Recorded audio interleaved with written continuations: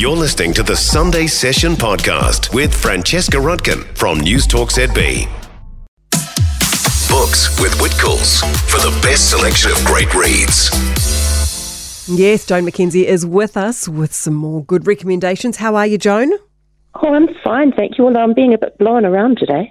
Oh, are you? Where are you? Just in Auckland? I'm in Auckland and it's very windy. Oh, well, there we go. Curl up inside with the book, Joan. Exactly. Tell me about Romantic Comedy by Curtis Sittenfeld. Yeah, Curtis Sittenfeld blew onto the literary scene several years ago now with a book called Prep, which was believed to be the best new thing at the time. But she's possibly more recently best known for a book she wrote called Rodham, which was about Hillary Rodham Clinton. I love that book. Yes, you know what? I was looking at the name going, I know this author, I've read this book. I loved that book. I thought it was so clever. And it was clever precisely because what she did was write an alternative account of what Hillary's life would have been like if she'd never met Bill. Yeah, no, really good. Oh, okay, this is so going on my list then. Okay, so you know that she's a really good observer of other people and she writes really well. And this one is set on the set of a late-night live comedy show, which is clearly modelled on Saturday Night Live. It's called The Night Owls, and the chief protagonist in the book is a young woman called Sally. Well, she's 36, but I think that's young. And Sally's a writer on the show, and she's tried dating a few men over the years, and it's never gone particularly well. So her closest relationship's with her stepfather. But she does have some good colleagues, and what she notices is that one of her colleagues, a guy called Danny Horst, he manages as a pretty mediocre, talented, but, nothing else particularly outstanding about him. He manages to start dating a famous actress who's come onto the show as a guest host. And she looks at him and she thinks that's really interesting because men can do that. They can kind of date up, but it's much harder for women.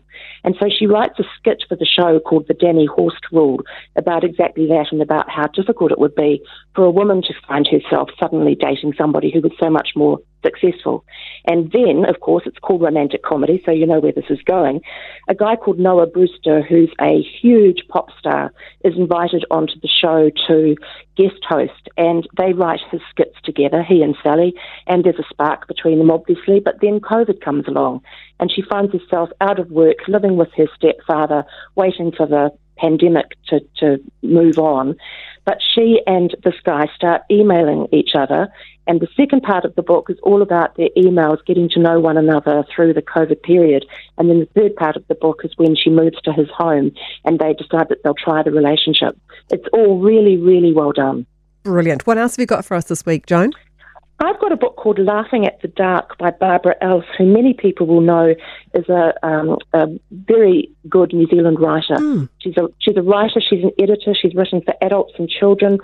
Some years ago she did a book called The Warrior Queen, which was marvellous fiction. She's also, as I say, written for kids, and she's possibly best known there for The Travelling Restaurant, but she's versatile and she's clever. And she's written her memoir of growing up in the 50s and 60s and her life since. And I know that she has said that she didn't think that there was enough in her life to write about that was interesting. But I loved this book because there was a huge amount I could relate to. She writes about having grown up to be a good girl and then deciding she doesn't want to be a good girl anymore. She marries a guy when she's about, I'm not sure, it was in 1968, I think. I think she was in her early 20s. And he became well known in his field of renal medicine, but his career was always so much more important than hers that she never got a look in. And over time she realised that just wasn't working for her, and she left him and ended up marrying somebody else who's also in the literary community. But there was so much in this book that I could relate to about the way that women in particular were viewed over the years and how we had to fight to get a voice. Thank you so much, Joan. Two good recommendations there. Romantic Comedy by Curtis Sittenfeld. I'll definitely be picking that up. I did love that Rodham book. And Laughing at the Dark by Barbara Else. For more from the Sunday Session with Francesca Rudkin, listen live to News Talk ZB from 9 a.m. Sunday or follow the podcast on iHeartRadio.